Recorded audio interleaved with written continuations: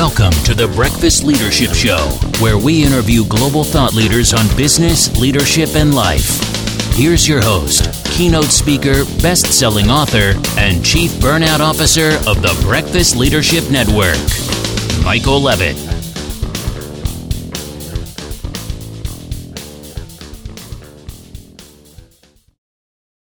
Welcome back. I've got Casey Riles on the line. Casey, how are you? Good, brother. How are you doing today? Great. Your background's better than mine. That's real. I saw you in the pre-show. I saw you getting set up as like, that's perfect. That's right.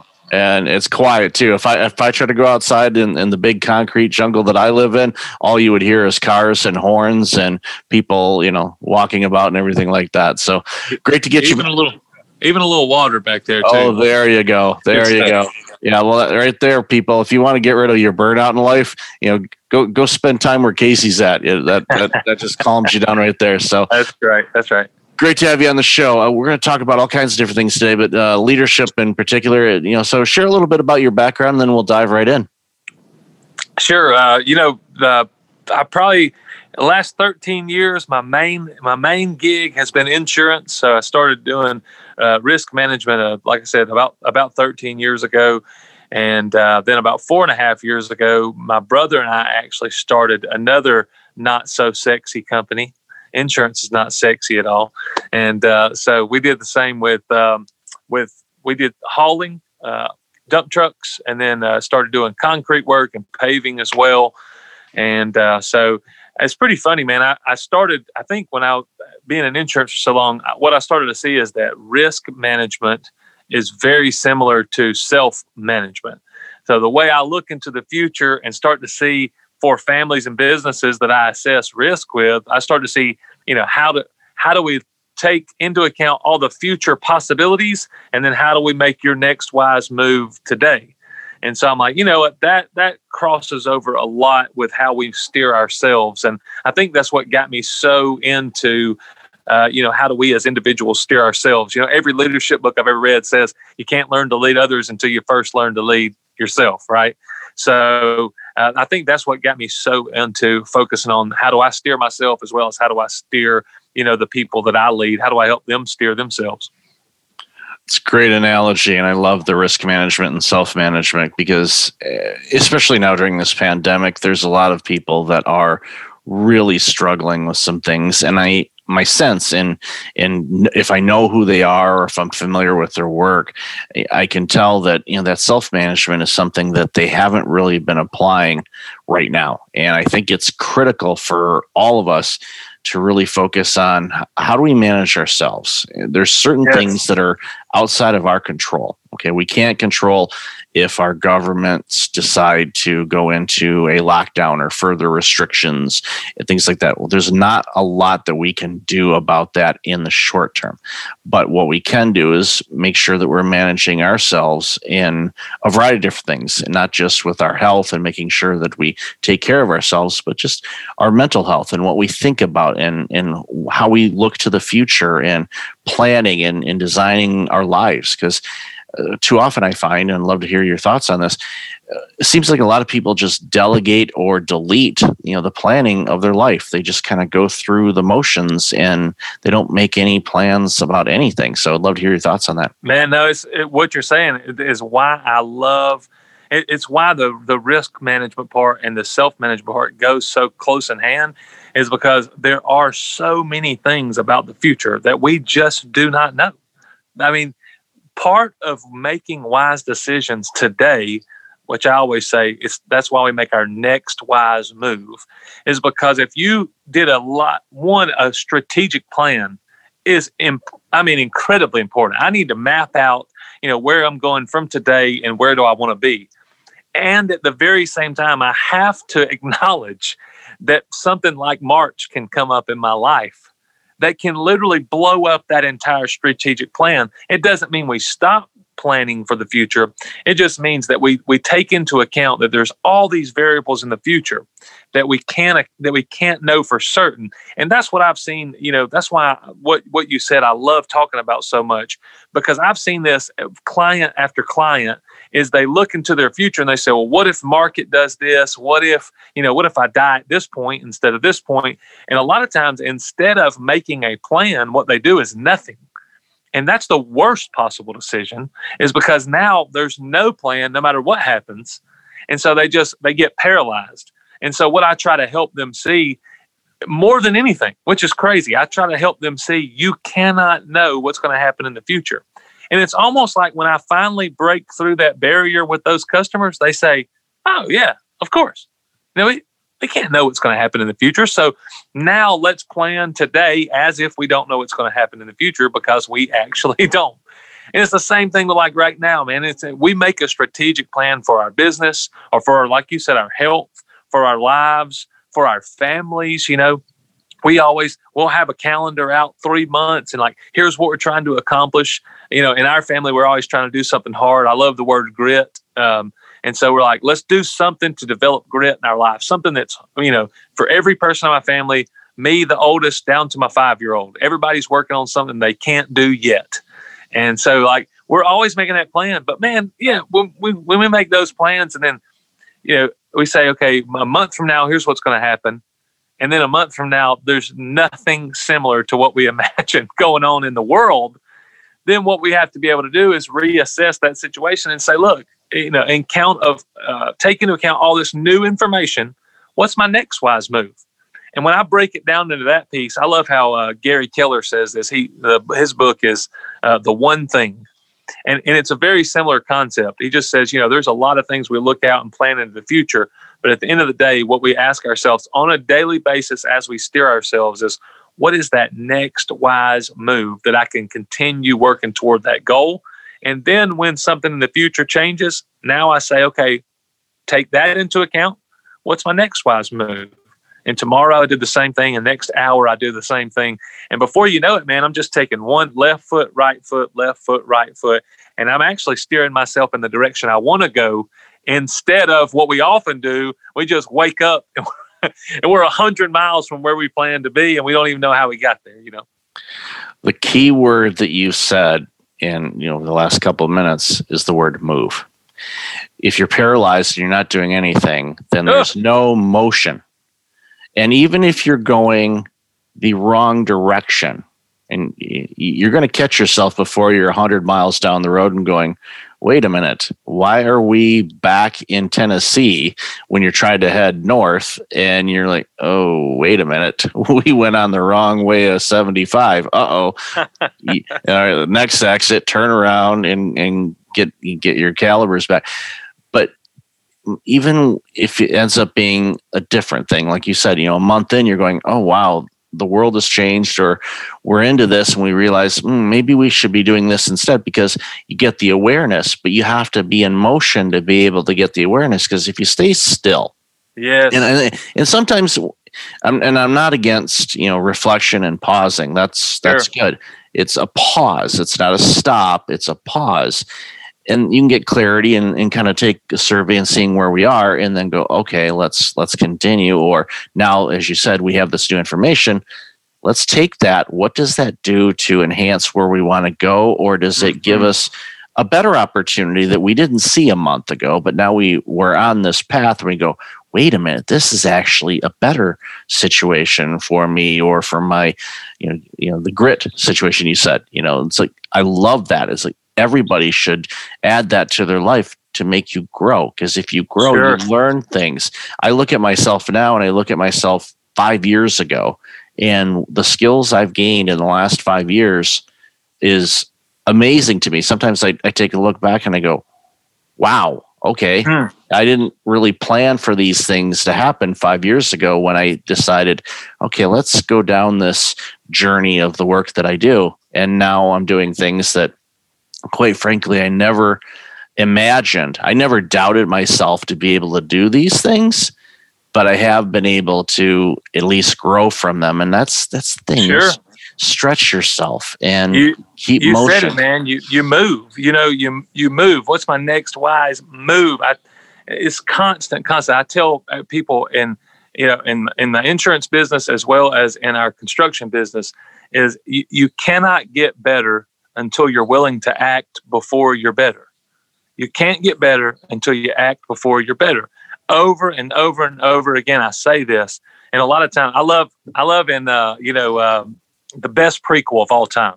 I always say that my book actually is a prequel to leadership. It's the story before the leadership story, because self-management, always comes before leadership itself. Self-leadership always comes before leadership.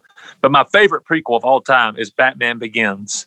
And Liam, I can never remember his name, but in the movie, but Liam Neeson plays the character, and he's training up the young Bruce Willis, and he says, real dramatic fashion, training is nothing.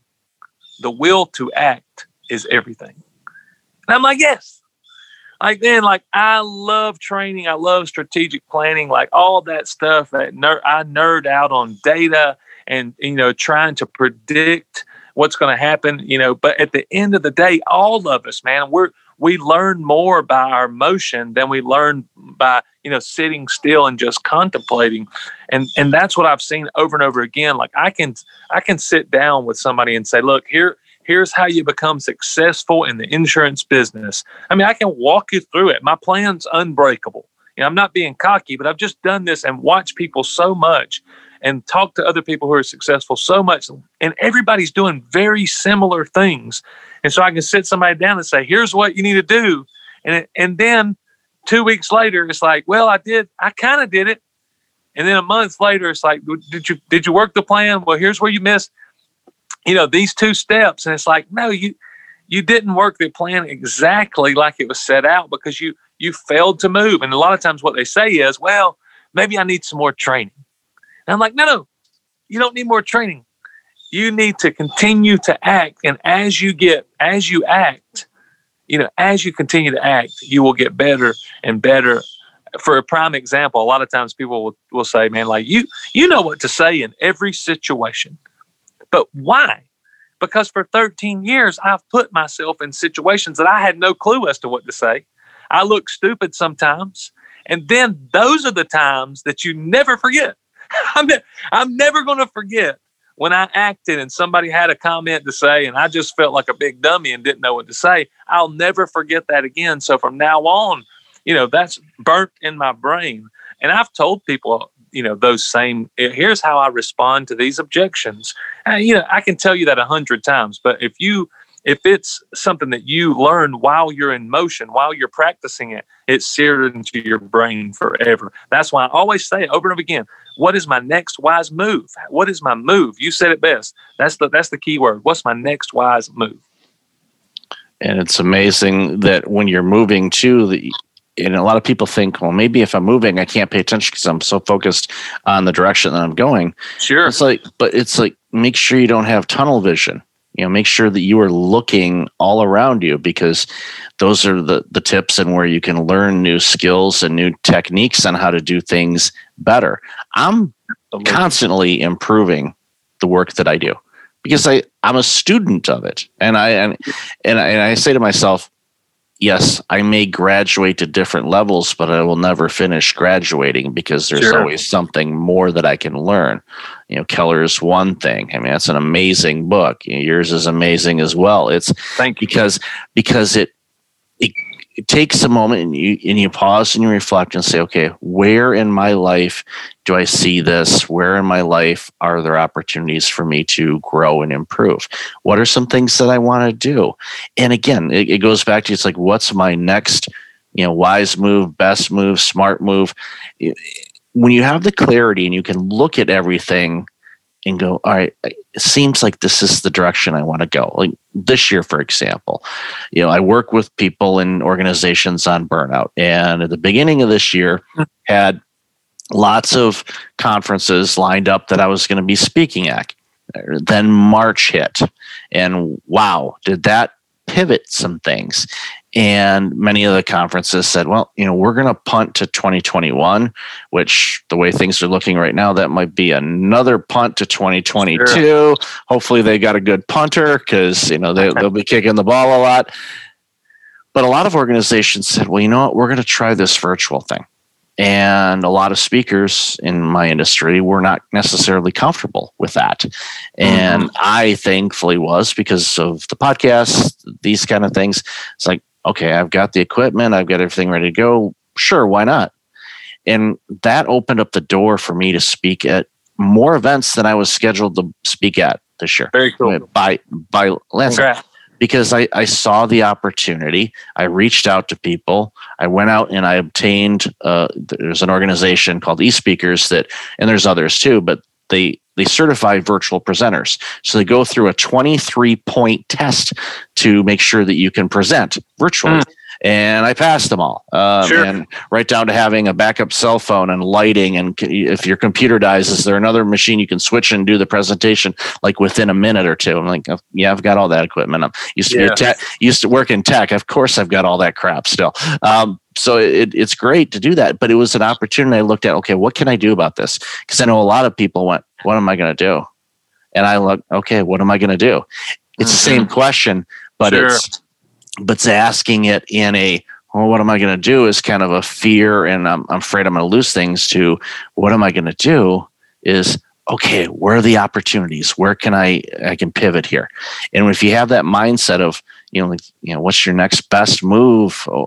When you're asking that, and every time you say that, you're asking it like, okay, what's the next best one? Because you're excited and you're ready to go for it, because you've enjoyed the journey and the experience of continued growth. And if you get into that mindset and that self-management, there are no limits to what you can do. What do you think? You mentioned a minute ago, when somebody says, oh no, what do I do? Compared to, oh, what can I do? There's a huge difference in what's steering you at that moment. What do you?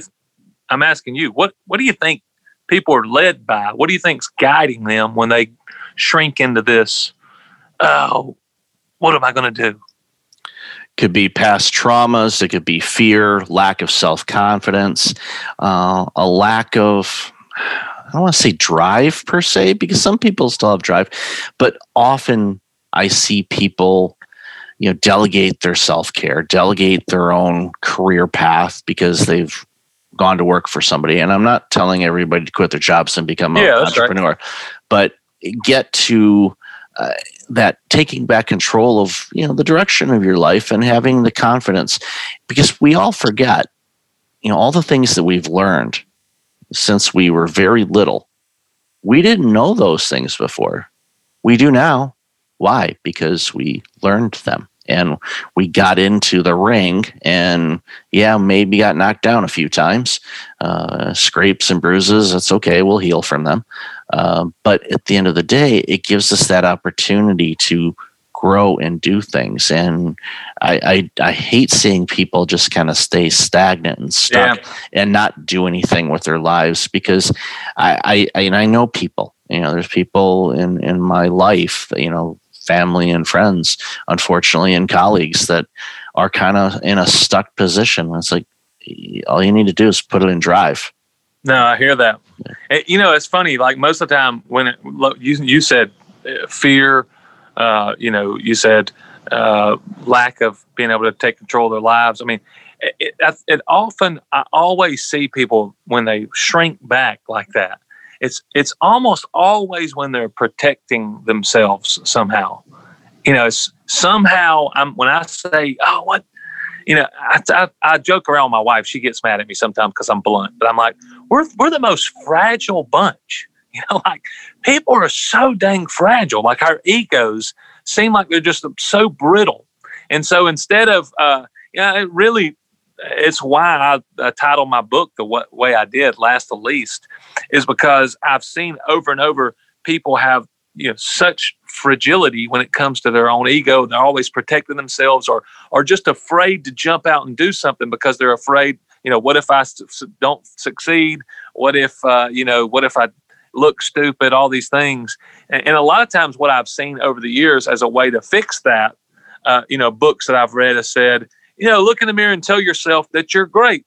And I'm down with all the self-talk and all that fun stuff. But what is another option? And I've never heard of this option really in a lot of self-help books, but it's why I wanted to write it, because I hadn't really heard it a lot. The other option is, if I'm afraid of how I'm going to look, if I'm afraid of how this may come around to me, one option is to build myself up. I think that's a less powerful option. But another option is to forget myself. And I think that's an incredibly powerful option when I'm afraid. If I'm afraid and I know I'm about to move, and I look in front of me and say, okay, I need a guide. I need something to help me steer myself. I can look at things like what profits and incentives will come back to me. How will people think about me? Again, all those things are still about me. But if I learn to literally forget myself, even when I'm afraid, I can forget me for a minute and just say, okay, what can steer me right now?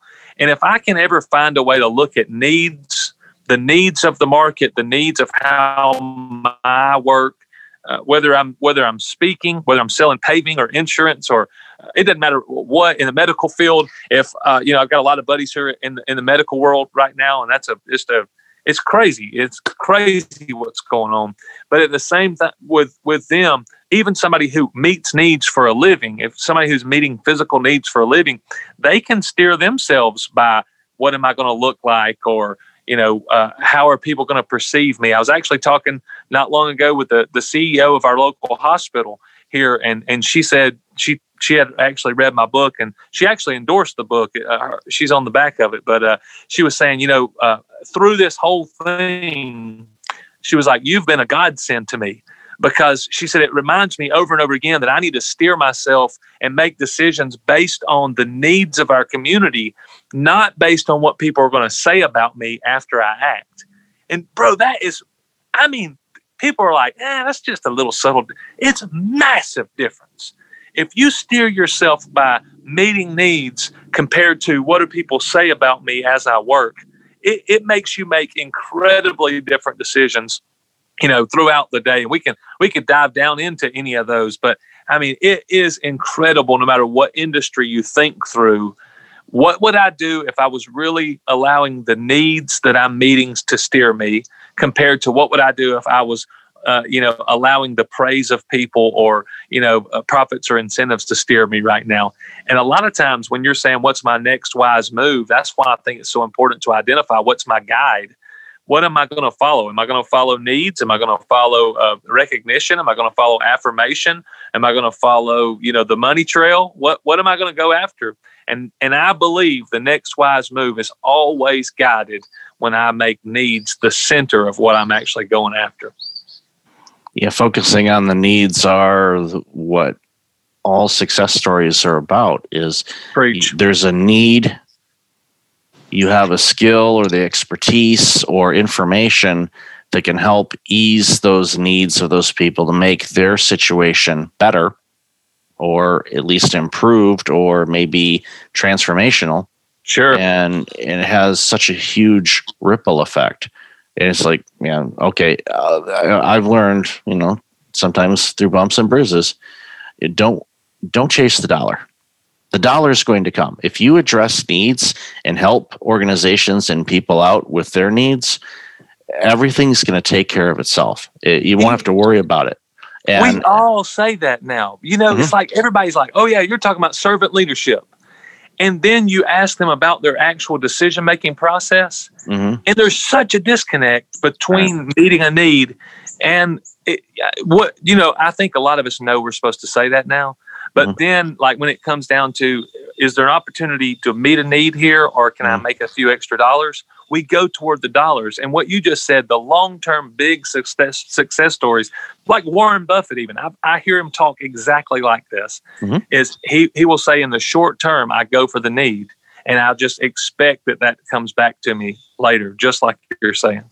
Yeah, it does. And even with a conference that I'll be speaking at early next year, it came about I don't want to say accidentally, but, I did inquire about something a few months ago, and then, they came back and they said, well, we have this and these are our needs. And I said, okay, let me adjust everything on this. How does that work? Great. Very cool.